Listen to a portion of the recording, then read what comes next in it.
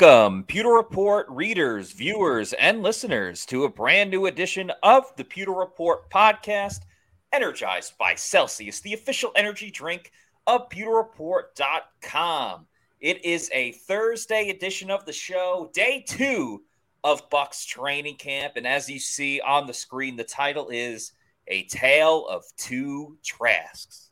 In this Bucs camp report, we're going to talk about everything. We'll recap the biggest plays, who stood out, who struggled.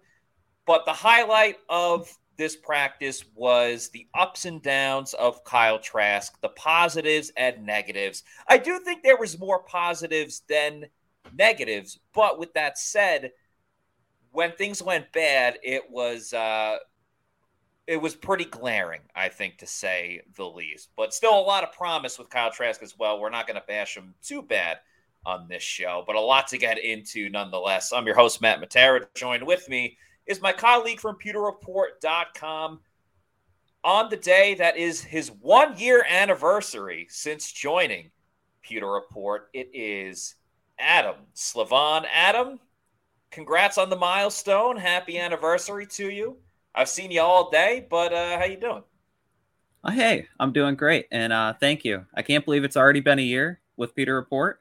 Very excited because this time of year, training camp, you got a lot of storylines. I remember last year, there was a lot of storylines in Tom Brady's last season, but now there's a whole new era of Bucs football. And with that, 2 quarterbacks competing against each other. So it's been great and happy to get into it with you. Yeah, let's start off with who did and did not practice. A little bit of a change today. Yesterday it was just Russell Gage who did not participate. Today, Gage did not practice again. He won't until at least next week, so we don't have to keep updating it every single time. We'll just let you know when Russell Gage does come back. The other little bit of news in terms of practicing, not practicing, was Ryan Jensen did not participate. He practiced yesterday in a very limited role, just kind of did the overall positional drills, things like that. But when it got to team drills, he did not participate. But he was out there today just in a jersey, just kind of helping out everybody else. He didn't actually go into any snaps or anything like that. And that might have to do with the fact that last year, while on a good note, it's your 1-year anniversary. On a sour note for Ryan Jensen, a year ago today was when he suffered that knee injury that took him out for all of the whole regular season, with the exception of the playoff game. So maybe the Bucs were trying to avoid just some bad luck going through that again. But Ryan Jensen was not around, and you saw not a microcosm, that's not the right word, just a shuffling of the deck with Robert Hainsey at center, with Nick Leverett in there as well, and John Molchon also playing center. So that was the biggest difference there. I think as far as monitoring Ryan Jensen, the Bucs are going about it the right way. I don't think he really needs to ramp things up until, I would say, around that second preseason game when the Bucs play the Jets. I'm not even saying he needs to play in that game. I'm just saying in terms of starting to practice a little bit more, get in with the 11-on-11s and things of that nature. But what do you think about it? Yeah, I would say the Bucs are going about it the right way, especially with a veteran such as Jensen, already being like in his early 30s. He knows the drill. He was out there today at the Ryan Jensen sighting, just kind of being like a coach to some of the younger players. You mentioned John Molchon, just kind of using like the medicine ball and drills, kind of working with him. But with Ryan Jensen, just making sure that he's healthy enough to play in the regular season is huge, and just kind of seeing his progression, albeit slowly, through training camp. It's a welcome sight to even see him on the field after his injury last season. And you can see him pictured there. Yeah, no question about it. I think with the depth that the Bucs have on the offensive line, I don't think it's the worst thing to give Robert Hainsey a little more play, especially since he started all of last season and wasn't able to, be a starter this year. And Aaron Stinney getting in the mix a little bit more since Hainsey's at center. Stinney gets to play a little bit at guard. Early on, I don't think there's too much of an issue with that. Richard, besides wishing Adam a happy anniversary, also says, I'm very worried about Jensen. He never got surgery. Right, but Ryan Jensen chose not to get surgery. I'm sure he spoke with a lot of medical professionals and chose the best path of resistance for himself with the least amount of resistance. I don't think Ryan Jensen was going to rehab knee injury with the hope of, oh, well, it's only going to get 20% better. I'm sure he's looked at it much, much better. And Wayne Hankinson says, Hanty should have had a better year if needed at center. Yeah, absolutely, because he got all of that playing experience. Before we talk a little bit more about the quarterbacks, there was a cool thing going on during individual drills. And we like watching the individual drills. It's right after calisthenics, which we talked about yesterday, where Baker Mayfield was, warming up with a lot of the defensive linemen and things of that nature. Partially why we like the individual drills is because it's like the last session where we can take video of the Bucs practicing and put it up on our social media. So check out our Twitter, our Instagram, everything like that. We have tons of videos from practice over the first 2 days, along with, some press conferences, which we'll get into as well. But one of the cool things that went on was defensively, they had a couple of stations set up. I was calling it the turnover stations, where the secondary is in one spot. There's 3 different spots. The secondary was in one spot. The defensive linemen were in one spot, and so were the outside linebackers. And they rotated everyone got at least 1 or 2 reps, and then everybody rotated. But there was one tackling station, and you can check out our Instagram at Pewter Report. We have the video up there, and on our Twitter as well. They worked on a tackling station. I think specifically 2 going after the quarterback, how to make sure not to land on the quarterback, because that's a big thing the NFL has really implemented in terms of they're going to penalize defenders for that, as stupid as it is. And I strongly disagree with that rule. The Bucs did get completely bailed out by it last year when Grady Jarrett sacked Tom Brady, but they had a tackling station. They had a forced fumble station where, the runner would come up and you'd go and knock it out of their hands. And then they had another fumbling station, which you see in the picture with Joe Tryon-Shoyinka here, where it's essentially you're going after the quarterback and you're trying to knock the ball out of the quarterback's hands, which you see Joe Tryon-Shoyinka waving his hands in the air and waving them like he just doesn't care. But I thought it was cool, Adam, because it keeps the line moving in terms of you can keep running the same drill over and over, and you're kind of like you're going to get bored after a little while because you're just doing the same thing. And I think moving around so quickly, you still get that muscle memory, but you're also still like moving around, keeping the energy high, and I think it's better for everyone involved. Yeah, and you're also getting amped up and ready for game action too, kind of going through those drills. And you mentioned like the turnover stations. The Bucs need some turnovers on defense this year. The picture of Joe Tryon-Shoyinka here, he also needs to step it up. Jason Light mentioned that yesterday. But in terms of the defense creating takeaways, you saw that a little bit today with Servassier Dennis and Nolan Turner. We'll get into that a little bit later. But just seeing them being active on the defensive side of the ball, and for the defense entirely, like during the drills, it was a welcome sight to see. And then on the topic of individual drills, you also had the offensive line going through a lot of drills today with working with a sandbag. You had the resistance band and just kind of practicing their footwork and technique. You had Tristan Wirfs practicing, as well as Luke Gedeke, both tackles, switching positions, different sides of the football. It's going to be huge for them. Wirfs looked like he didn't miss a beat out there, being one of the top tackles in the NFL. And then you also had Luke Gedeke looking more improved in terms of his footwork, getting praised by the coaches, and it's going to be huge for them as well.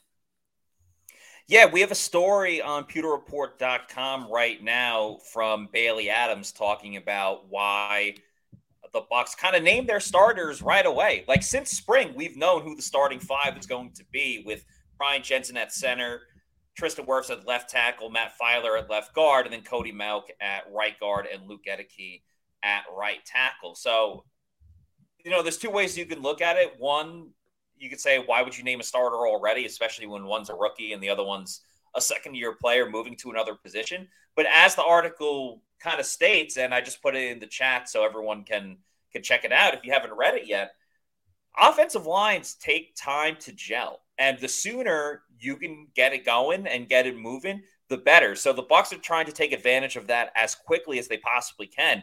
And this unit, although they haven't worn pads just yet, this unit has been working together since June. And I think that's super important for this group that could, sink or swim this offense this year. Yeah. And I think it's better to have the approach of setting it and forgetting it in terms of just, where the starters are, placing them in the different spots, and then just kind of letting them grow and build chemistry together and learning what each offensive lineman likes and doesn't like. I think that's huge for the Bucs, and especially on the right side of the offensive line, you have Cody Mauch and Luke Gedeke, like two really young players, just making sure that they're able to hold their own and also play alongside like veterans such as Ryan Jensen and already a young veteran in Tristan Wirfs. And speaking of Tristan Wirfs, I know we just mentioned him a little bit. We also had our other Bucs training camp diary come out this morning. So for those that don't know, we do a training camp diary every season. We've done it for years at PewterReport.com. We usually take an offensive player and a defensive player, a rookie on one side and a veteran player on the other. This year, we are very lucky. We have two studs when it comes to players that we can get for this training camp diary. We have first round pick Kalijah Cansey is our defensive rookie that we are speaking with, and of course, as we just said, Tristan Wirfs is our veteran guy, all pro offensive tackle, moving to left tackle this year. Obviously, everyone wants to know about that. The first one with Tristan Wirfs dropped today. Cansey's was the day before. But Adam, what was your biggest takeaway from the Tristan Wirfs interview? I would say you had the story last week about the 12-5 record and just kind of having that confidence in the team, and then also building a relationship with one of the other offensive linemen and Luke Gedeke, and just over the offseason really connecting with him, going on fishing trips. There's a video posted, I think, by Black Tip Fishing of them like going at it, and also training and increasing his strength, I think, is really huge for him this year, especially moving over to left tackle.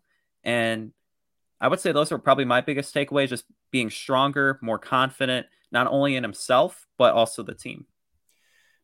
I think it's crazy that Tristan Wirfs can still get even bigger and even stronger, given the size that he already is. I mean, he came into the league as someone that was jumping out of pools and just had absolute freak athleticism. So if he can lift more, and the fact that he's, built this friendship with Luke Gedeke, and they can kind of motivate each other, at least from a lifting standpoint, and as an offensive tackle as well. I don't know how much more motivation Tristan Wirfs really needs. He's an all-pro tackle already, and as we said, moving to a new position. But, it's good to have camaraderie in that sort of the sense. And I was talking about this earlier, going back to the interior offensive line a little bit, or really just the whole offensive line and this zone blocking style of offense. Tristan Wirfs, crazy athletic, as we just talked about. Cody Mauch as well. Very, very nimble on his feet and way more athletic than I think most people would understand. Yeah, and just his ability to get to the second level. Saw it a lot yesterday working with Ryan Jensen and just being able to like cut in front of him and get the defensive tackle block. It's really huge to be able to have an offensive guard with that much athleticism and to be able to get to the second level, cover the running back, and really make some holes for a running game that really needs it. And last year it was the worst in the league, and now you have younger backs and Rachaad White, Sean Tucker. He spoke today. Yeah, maybe he's going to be in the mix there, and then other guys such as Keyshawn Vaughn and Chase Edmonds. A lot more athletic instead of power, but I think that's a good mix. Yeah, I'm in full agreement. You don't want all of the same type of running back. Well, you want to change things up for the defense. I usually like the quote unquote thunder and lightning approach, where you have the one guy. Usually, you start with the lightning. I would say. I guess you can go about it either way. But if I were choosing, I'd start with the lightning and just have a guy that's quick, elusive, can break tackles, do all that stuff. You tire out the defense, and then you bring in the big bruiser, the guy that can convert on the 3rd and 1s, and so be it, and just pulverize the defense and, kind of hurt them even more. So there's multiple ways to really look at it. And obviously it's going to benefit Rachaad White and Sean Tucker and others. We'll talk about Sean Tucker a little bit later on this show. Do want to talk about the title character of this podcast. Again, A Tale of Two Trasks, Kyle Trask. A lot of good, some bad. Adam, overall, what was your assessment watching Kyle Trask today? I would definitely agree with you in the aspect of more good than bad. I thought early on, Kyle Trask was very sharp with his throws and just showcasing the agility, the mobility, and the accuracy as well, and layering his throws, making some great connections to the sideline. Of course, you had the interception to Servastier Dennis. It started to go downhill a little bit on those two plays. You had kind of a botched handoff to the running back and then followed up by the Dennis interception. But towards the end of practice, he had a really nice throw. I think the Buccaneers posted it on their YouTube, throwing it to Cade Otton up the seam. I think it was maybe about 25, 30 yards downfield. That was really nice to see.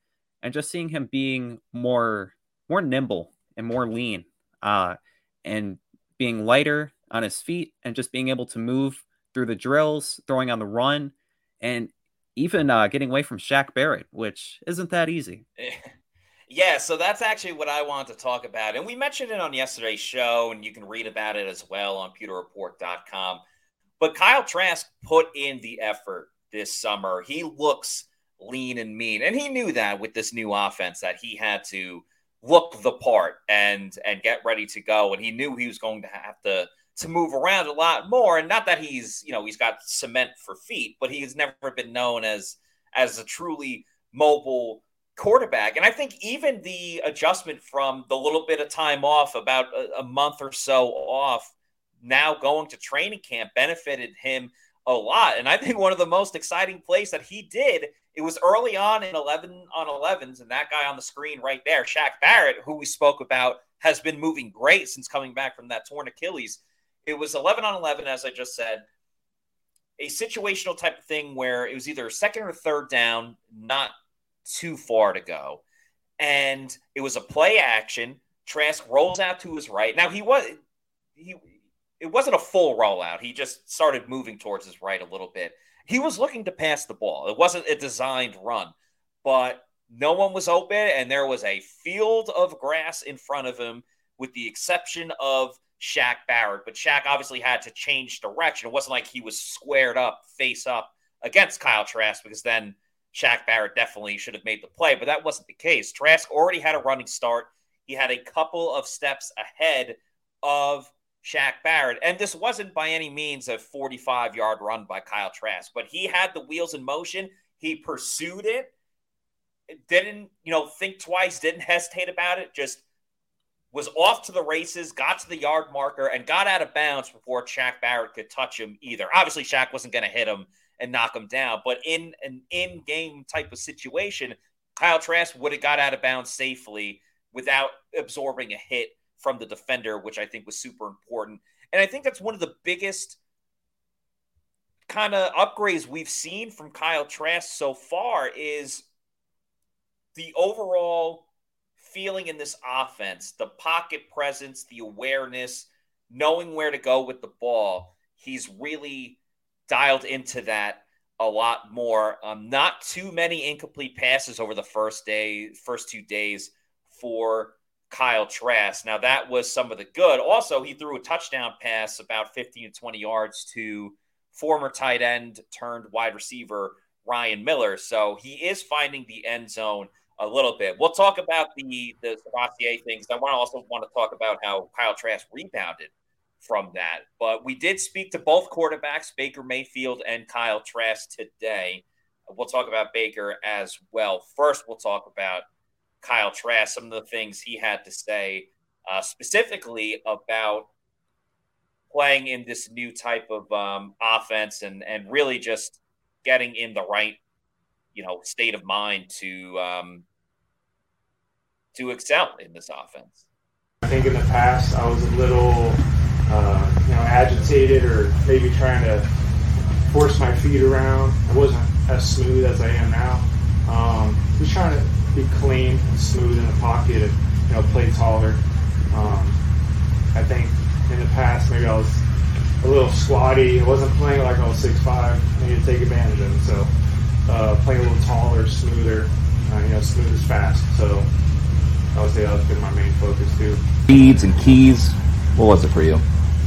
I feel like a lot of teams run similar concepts. Obviously, there's variations. You're going to have similar concepts no matter what offense you're in. They're going to have different names. But then you also have your styles, and this style is going to be more of a, you're going to have the keepers and the mid zone and things like that. So, this offense, you got to have your legs ready to, scramble, get out of pocket, go make a play. Whereas, in the past, we're more drop back focused. So just getting your legs ready to go and be able to get on the edge and make a play.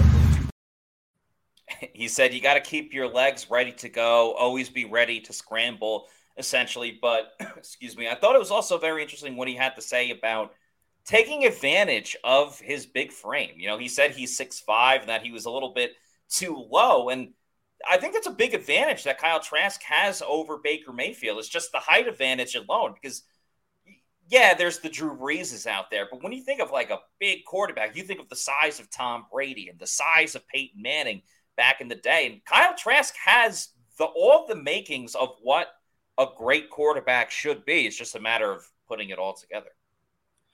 Definitely. And I would say that's an underrated aspect of his game is the height that he possesses. And also credit should be given to him for kind of adjusting his play style. Like you mentioned, the mobility and getting drafted. He was a pocket passer coming out of Florida. Yeah. And he was more heavy set. And he's shed since entering the NFL, I want to say about 20 pounds. So just being able to go from like a traditional pocket passer in an era when that play style is kind of dying. And then also just being able to become more mobile and more fluid with his motion. And he looks a lot more comfortable than he did, say, maybe 6 weeks ago during OTAs as he's kind of learning the offense, getting more comfortable with it. I think that's going to be huge for him, especially as training camp progresses in the preseason. Seeing how that goes in games will be really critical. If he's able to implement what he's taking from practice and what Dave Canales is teaching him, and when he's under center, when opposing defensive linemen are coming at him. And he spoke a little bit more about just feeling lighter on his feet. To your point about losing weight, he said he lost about 5 to 10 pounds this summer already, and that's before even going into training camp practice. So a little bit more from Kyle Trask. What did you do over the last 6 weeks? Obviously, just new offense coming in the spring, so it was all new for us that first go round. But you have that downtime, and you really want to make sure you're correcting the mistakes you made in OTAs, and you're always going to have new mistakes and new things to learn from. Which it's football, but at the end of the day, you just don't want to make the same mistake twice. You always want to be learning and progressing forward. And just going through the day one installs all over again. It just makes you feel more comfortable every time you go through it again. So I think just keep studying and just try not to make the same mistake twice and just keep progressing. And that's really been my mindset. Do you feel as fast as you've been in some time, maybe? Yeah. In the past, probably in college, somebody trailing me probably catches me there. Yeah. But if I can get to the sideline before they catch me, that's a plus for me, even if it's 2 yards. So, if I'm getting positive yards, then that's good for the offense at the end of the day. How much lighter are you now than you were a year or two ago? A year or two ago? 5 to 10 pounds.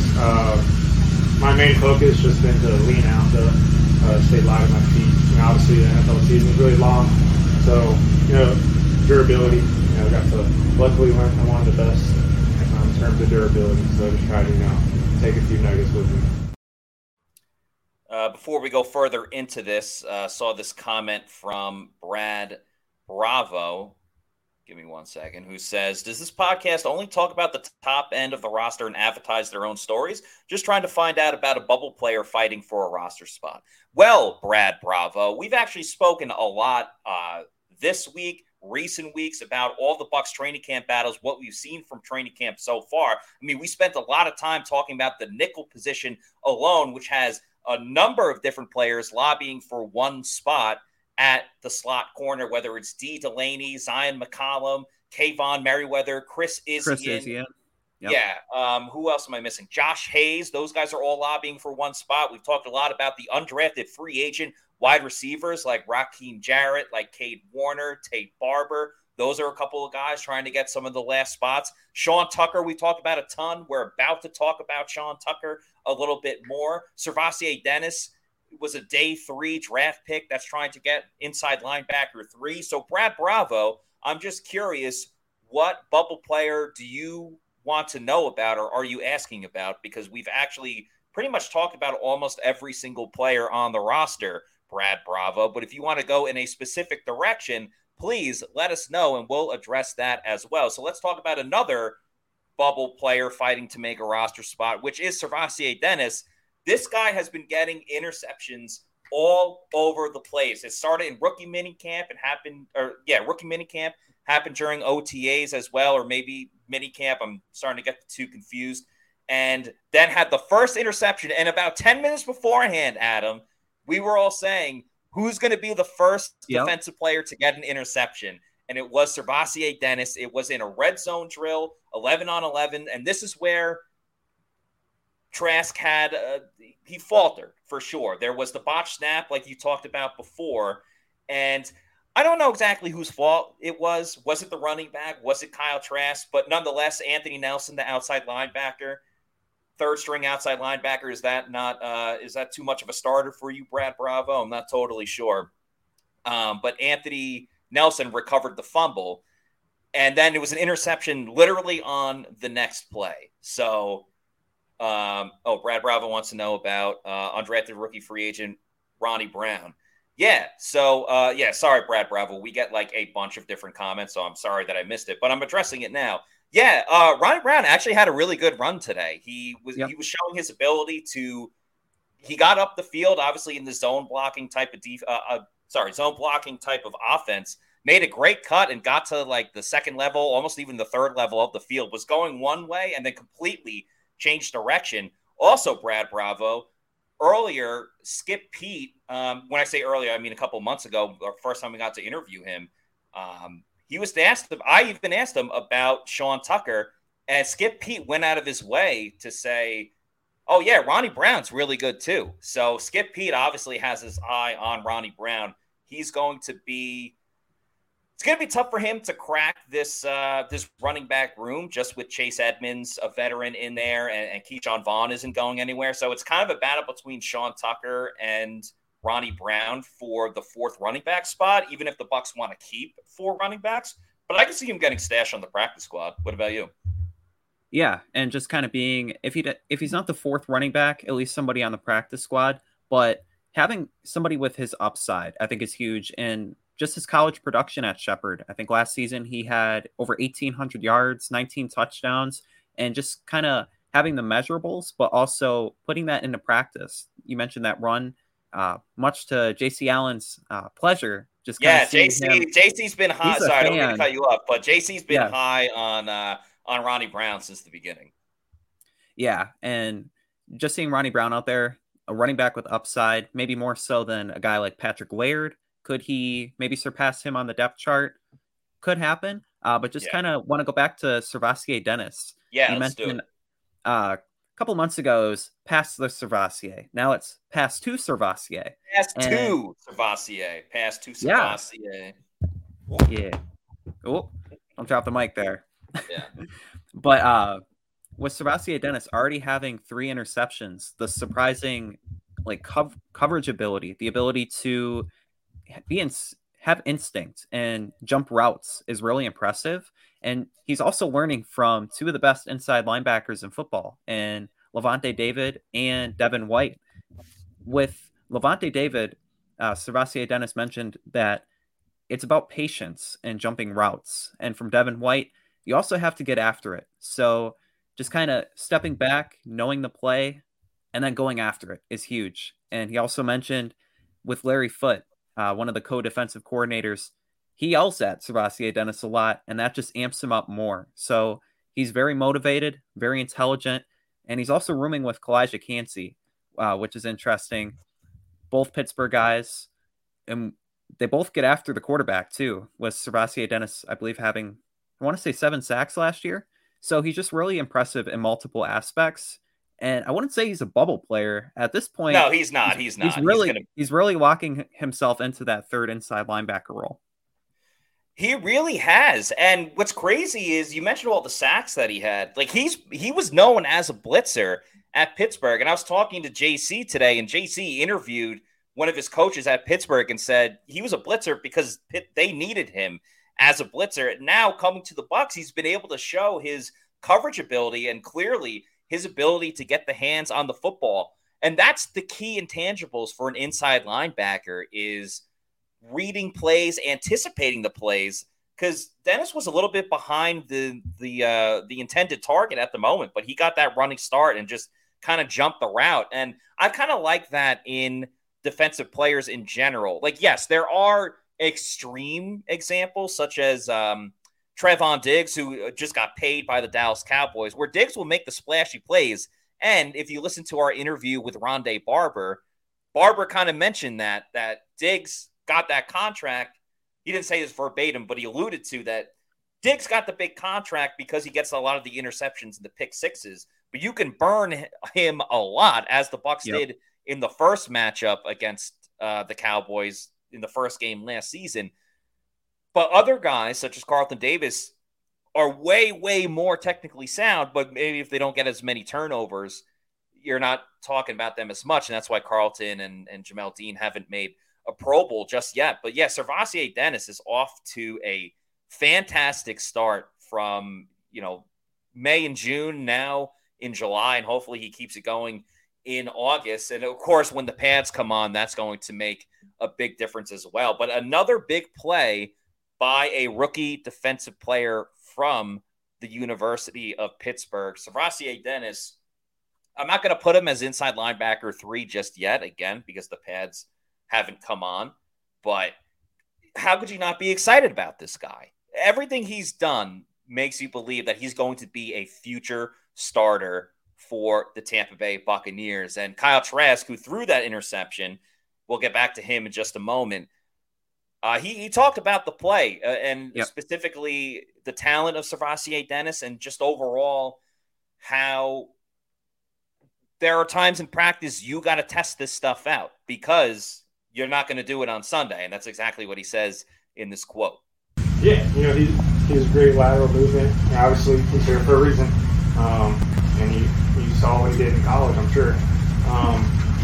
He's been making plays all day in OTAs and, always been in the right spots in training camp. And, maybe I was forcing, maybe I was testing him out a little bit. But, he made a great play, and, that's good to see. You're probably going to end up, if you are going to take a chance, it's going to happen now as opposed to on a Sunday. But yeah, just like the play to Vassier, like that's probably a chance you take and you learn from. Yeah. So you want to take those chances now so you can learn from them and just be better and put those in your mental bank account forever. Anytime you see an interception, you kind of you get a little jolt, you get a little excited over it. You kind of get energized by it, which now makes it a great time to talk about the official sponsor of PewterReport.com. The official energy drink as well is Celsius Energy Drinks. Check out their newest flavor, the Cosmic Vibe Sparkling Fruit Punch. Absolutely delicious. They have so many great flavors. They're all great flavors, from the sparkling lemon lime to the sparkling orange. Grapefruit as well. I've been having the strawberry lemonade. Tons of great flavors. No sugar, no post-crash or jitters from an energy drink that you might get with another product out there. So go to the Celsius store locator, find out where to pick up your favorite flavor of Celsius energy drinks. You can type in your address and it'll show you the closest place at your local Walmart, Target, convenience store, your bodega as well. And then, of course, you could buy it in bulk online. Go to Amazon, do the subscribe and save, get the variety pack, because variety is the spice of life. And you can have it sent to your residence whenever you want. You set it up on your own pace and time, whether it's weekly, monthly, quarterly, yearly. Just make sure you're drinking Celsius Energy Drinks, the official sponsor of the Pewter Report podcast. As we get back to Kyle Trask, and I don't want to spend this whole episode on Trask. But I do admire the way that he was able to bounce back after the little, the little mess up with a little bit of the red zone. He hit a great pass to Kate Otten down the seams, and also threw a touchdown pass to David Moore as well. So he did bounce back. And man, Kate Otten yesterday had a big play down the seams, wide open. Today, probably the second biggest play as far as yardage went. He made a lot of other passes where he was diving, jumping all over the place. It was a nice day for the tight ends, whether it was Cade Otten, whether it was David Wells. A lot of the tight ends were in the mix today. Payne Durham, not as much, but liking how the tight ends are going to be utilized in this offense. For sure. And with Cade Otten, he's a real sleeper in the offense. And just with the amount of quick passes and check downs up the middle, you can turn a 2-yard gain into a 10-yard gain really quickly. And so for Cade Otten to show the ability to go down the field and stretch a field down the seam, but also being utilized on short routes, I think he's destined to have a bigger year than last year. And also another guy to keep an eye on, you mentioned David Wells, and getting a lot of second team reps today. You have O'Keefe as more of a blocking tight end. Payne Durham, he's still coming along. Have to see him when pads come on. But for David Wells, he's the oldest tight end in the room, crazy enough. And he may get some snaps in there. Yeah, he very well may. Now, David Wells, towards the end of practice, got a little bit banged up. He's fine now, so no injuries really to worry about. And so it was a throw down the middle, and Wells went out to catch it. And again, they're not in pads. They're not really supposed to hit each other. But sometimes if you're going for the ball, it's just going to be a bang play. And it was Nolan Turner that kind of like made the hit, but also wasn't trying to hit him at the same time. And Nolan Turner is obviously another guy that's fighting for a roster spot as a safety.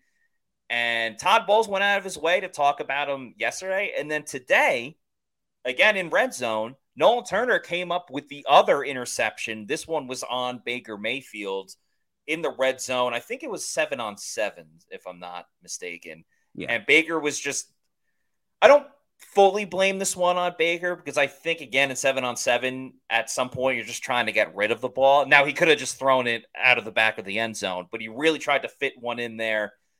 And Nolan Turner made the play, and – it's kind of like in baseball when you make a great play in the field and then like you're first up to bat the next inning and you get a hit. It's kind of like that where Todd Bowles is like, yeah, Nolan Turner is a good player. He's much improved from last season. And then he goes out and makes an interception. No turnovers the first day, 3 turnovers today by the Buccaneers defense. So a sight to behold. Yeah, and with Nolan Turner, with just so many young undrafted safeties in the room, last year he didn't get the opportunity with Logan Ryan and Keanu Neal kind of joining Antoine Winfield and Mike Edwards. But now that they're gone, he has a real chance to claim a backup safety role and get more playing time. And plays like today when he had the interception, that's only going to add to his case. And getting a shout out from the head coach, that's huge. And last year he had a solid training camp, and during the preseason he made a few tackles. Now it'll be interesting to see if he keeps that up and can continue to improve and make plays. And like I said, that interception did come at the hands of Baker Mayfield. Baker, I thought he was okay today. I thought he could have been a little bit more accurate, and that's the biggest thing for me is when the pocket starts collapsing around him. We talked about the big size of Kyle Trask. I don't know if the way this offensive line is, at least right now on July 27th, I feel like sometimes Baker might get like really engulfed just because of the way that the offensive line can break down at times. What was your assessment of Baker? So for Baker Mayfield, for me today, he didn't wow. You mentioned the accuracy. There were some throws where he led the ball too far from the receiver. And so he wasn't really as accurate as Kyle Trask was. But what I took away was from his press conference when he mentioned like having the chip on the shoulder mentality and just his leadership. I think like the very subtle things you notice with Baker Mayfield more so than Kyle Trask, and that he was with the defensive lineman yesterday and today. There was a moment on the sideline when he gave a chest bump to Tristan Wirfs, and just his leadership and command of the offense is there, but it's putting it together and being accurate with his throws.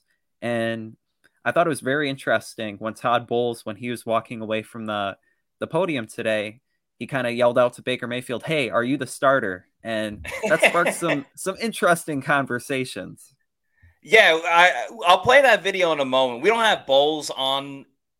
You don't hear Bowles' voice, but you see Baker's kind of reaction to it. But first, Baker had the, there's really more the receiver, but Baker had the biggest highlight play of the day. Adam, do you want to tell the Peter people what that was?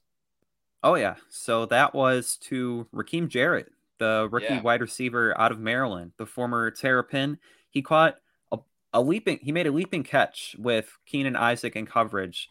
And throughout the day, Raheem Jarrett was very impressive. And that's something that Baker Mayfield pointed out in his press conference, just being truly impressed with his body control and making a lot of plays. And for a rookie wide receiver, that's something you have to do, especially for the Bucs when you have guys like Mike Evans, Chris Godwin, Russell Gage, the presumed number 3, and then a guy like Trey Palmer. For those last spots, you really have to go out there and show out. And he has been someone that has, along with Devin Tompkins and David Moore.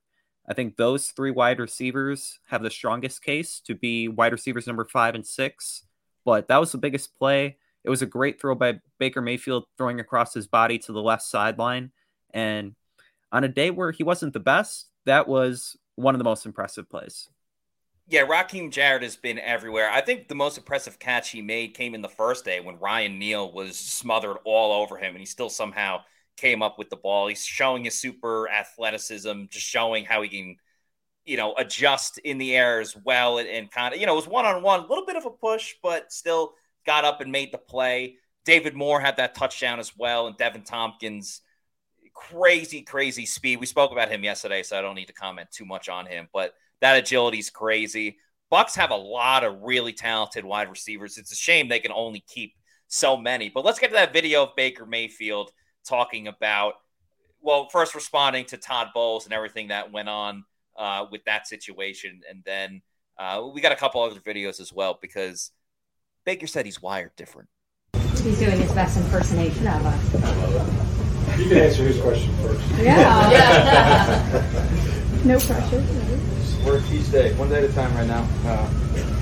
First 2 days under our belt, just getting back to the swing of things. I think offensively, just the recall from what we worked on in the spring has been really good, especially from our young guys.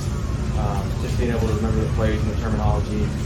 We expect a lot of rust the first few days when you're talking about that, but for the most part, it's been pretty clean. So we're happy about that, but just ready to keep it's on the offense as we go and progressing each day. Yeah, it's football with pads on. It's the real game. So we're obviously, like you said, this is an extension of the OTAs. We're using this to revamp, get used to the heat again, and run the offense where when we play real boy ball, it's you see the physical attributes of what guys are made of. Guys, obviously it's gonna be hotter with pads on, so being able to continue the mental aspect of it, but also who's gonna separate themselves in technique when they're tired and with the pads on to continue to show us what type of team this will be. It's a foundational aspect for the whole offense. I understand where we're at, what we're trying to get done. I'm comfortable in a sense of knowing what we're trying to get done, but never satisfied with what we're doing. So there's always little things that we're trying out right now. Different route combinations where we're seeing different coverages and being able to adjust and apply. And that's what this offense is going to allow us to do, is have that foundation, but then be able to take what the defense is giving us. And so feel really comfortable with the foundation. And then right now, for me, it's just getting everybody on the same page as we're moving on and doing little nuances. And then Baker was asked about the criticisms of him. Like, does he read about what people say about him? Does he hear anything? Nah, he hasn't been on social media in 2 years. No, I haven't been on social for almost 2 years now, so I'm I'm wired different. I don't need anybody on the outside to tell me what I can and can't do. I know what I'm capable of. I got hurt in Cleveland. That's why my run ended there. And last year was, it was what it was in Carolina. But everything happens for a reason. So I'm here now, and I'm ready to go. I mean, this team. You talk about skeptics and what the narrative is around this team. I think it speaks to our veterans and the people that were a part of the run to the Super Bowl and the success they've had recently, more so than me. I'll always have a chip on my shoulder. That's how I approach every day.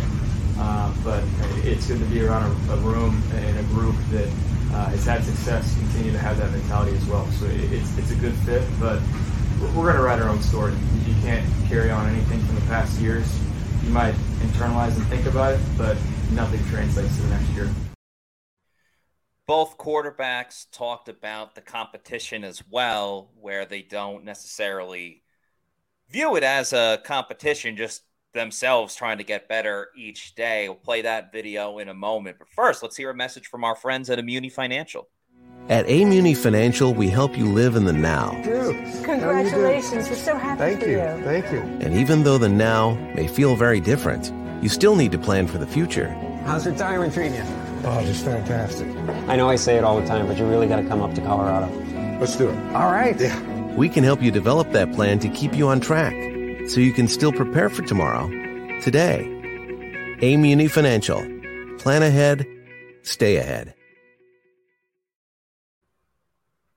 Immuni Financial, please check it out. They it doesn't matter where you are in the States, they can help you out. It's not just reserved for one part of the country. Proudly serving clients across this country since 1980. They got advisory services, legacy and retirement planning, insurance services, annuities, a lot of other things to offer as well. Give them a call for a free consultation.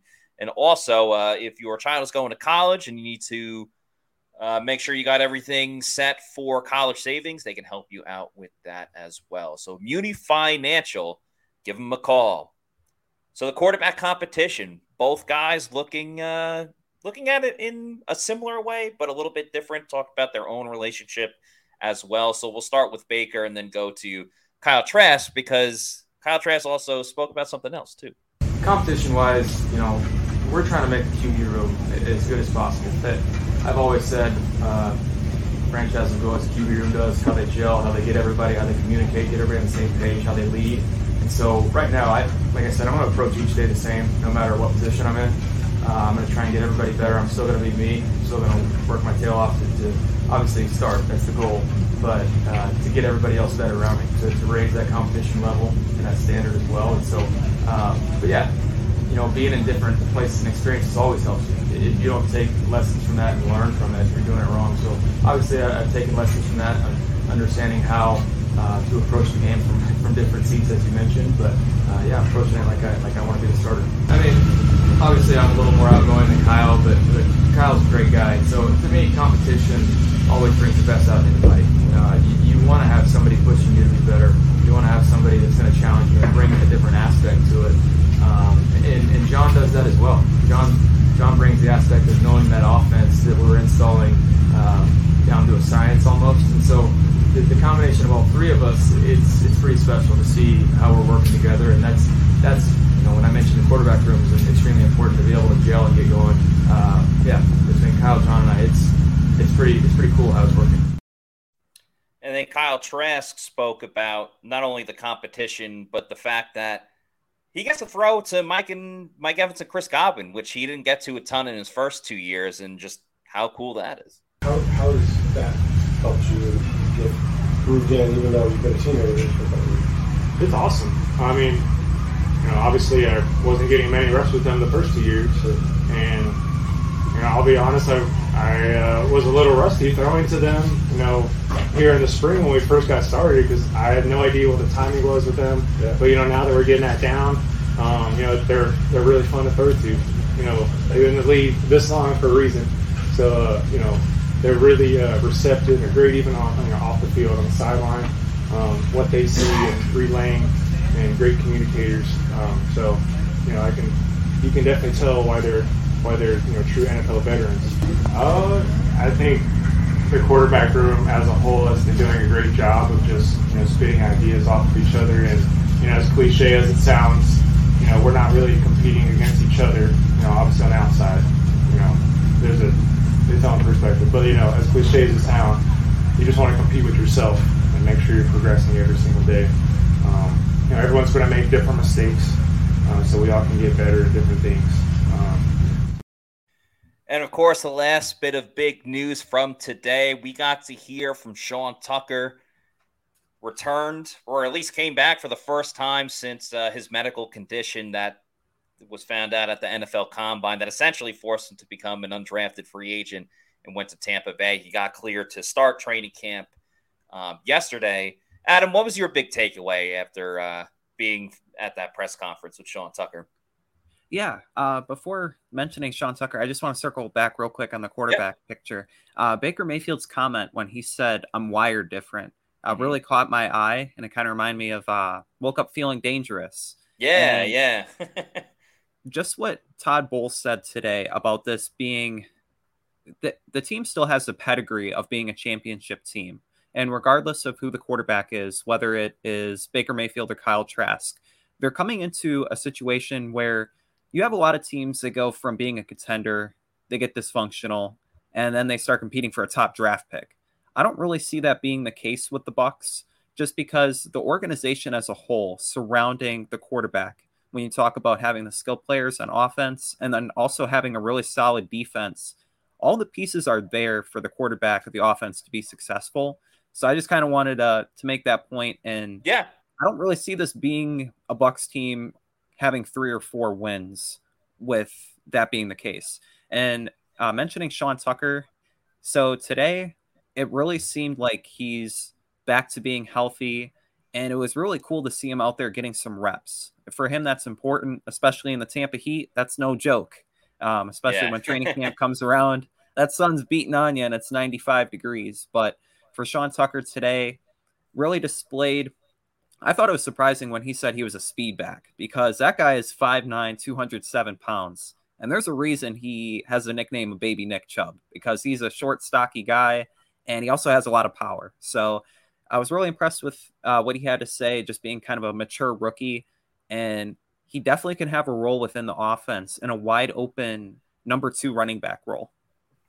Yeah, and he has like a way different perspective of the offense because of the fact that he got to just straight up just watch it for a month, essentially, and then able to participate in as well. So first we'll play the video of him, just how it affected him going through this whole process of having a medical condition. And then we'll talk a little bit more about the offense and how it situates for him. You discovered the news at the Combine. When I found out during the Combine, it was something that, came as a surprise. So, just hearing that and, just taking it in and figuring out what I had to do to come back and make sure I was on the positive side of things and just focus on, the end result of coming back out here and playing football. What were you diagnosed with? I mean, it was really nothing, just something that I go through, a little process, but, I've been healthy, feeling healthy, so I'm ready to play ball now. Care of it, then it won't come back again? Yeah, it was nothing for me, so, just going through the process of things and, the Combine when it started, but yeah, I'm fine. It's even more now if you had a couple of your belt. I mean, I've always appreciated, it's always, a blessing to be out here and each and every day. So, just having it in a way taken away for a little bit, just standing out there and watch everybody else play and stuff like that. I understood everything, so, I was on the positive side, just waiting my turn to get back out. What's your second round pick, but I still got my chance. It was hard, at first, just hearing everything. When I got the news, like I said, came as a surprise. So, hearing that like the day before my position group had the Combine drills. And for the second video, him watching the offense. From just watching on the sidelines, threat OTAs, and in the classroom, picking up this scheme and all of that. I would say it wasn't too bad. Coming from Syracuse, I feel like the running style is kind of similar, so it's not like a complete changeover for me.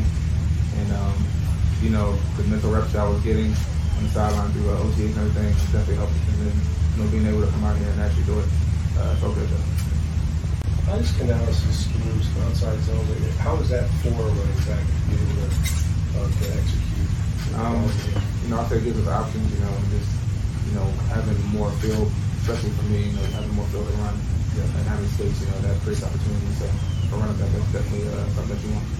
How much are you looking forward to the pads finally coming on where you can show the entirety of your game? It feels good. That's what football is about, having those pads on, and people running around, flying around, contact. So it's definitely what we got coming to the football field. What do you think when he said that before the combine, he put it out on his social media, on his Twitter, that he was running a 4.3 40-yard dash? Man, if he ran a 4.3 during the combine, there would have been no doubt that he would have been like a second, third round running back. And I think that speaks to just like the value the Bucs got in Sean Tucker. There was other places that he could have gone. Mentioned, I think, the Ravens and the Packers as being destinations, but he chose to come down to Florida and be in Tampa Bay. And with having so much speed and then also just like the power, he's a really dynamic player. And if utilized properly, definitely could see him breaking out. And I don't know how much he was studying some of the other teams and who has what running backs on the roster, but out of those three teams, he definitely made the right choice with going to the Bucs with Rachaad White as the top guy. But again, in today's NFL, with all the rotations, all those other running backs in the room on one-year contracts, Keyshawn Vaughn in the last year of his deal, this is a fantastic opportunity for, I keep wanting to call him baby Nick Chubb, but for Sean Tucker to have a legitimate role on this team. And he commented on what he thought about getting the nickname baby Nick Chubb and who gave him that nickname. Who started that, and what are your thoughts on that? It came from Trey Palmer. That's what he calls me around the building and stuff like that. It's funny, but yeah. What are your thoughts on that? Definitely a person that is up there as a running back. So running back. But there you have it. Trey Palmer was the one that gave him the nickname Baby Nick Chubb. So rookies looking out for rookies in that sense of it. Another way we're going to look out for you, we're going to tell you where you could make a lot of money, and that's with Underdog Fantasy. And, of course, playing Underdog Fantasy and their Underdog Mania, the Moneyball, use the promo code PEWTER. You can set up a lineup, set it and forget it. You can use that promo code and get some free money to play in these different tournaments. The Best Ball Mania goes on before the season starts, up to millions and millions of dollars of prizes. A lot of fun. You can do the head-to-heads as well. So many different games and matchups that you can get involved in. We'll be playing it as well at pewterreport.com if you want to play against me, Scott Reynolds, or Adam. We're going to have our own leagues as well, so don't got to worry about trades or anything like that. So many different games to play at Underdog Fantasy. So use that promo code PEWTER, get a free sign-up bonus. Use that on Best Ball Mania or any of the different tournaments that Underdog Fantasy has going on. That's Underdog Fantasy. Use that promo code PEWTER. Adam, is there anything we missed today? I feel like we covered a lot. We did cover a lot, and from what I had down, all the biggest topics were the quarterbacks, Raheem Jarrett, Savasier Dennis, and Sean Tucker. You have the quarterbacks, and then also some rookies making an impact, whether on the field just getting out there or starting to make plays. And as training camp goes on, I think you're going to see a lot of rookies make plays because this is a young roster with a lot of talent and a lot of depth. And Todd Bowles said today that the backups, he sees some guys out there kind of developing into good backups. And yeah, I think for us that covers it. A lot of opportunities for rookies to have big roles. We'll talk about it more tomorrow. We're going to have another podcast after training camp practice at 4 p.m. But in the meantime, follow us on our social media on Twitter, also known as X, Instagram, Facebook, and Threads at Pewter Report.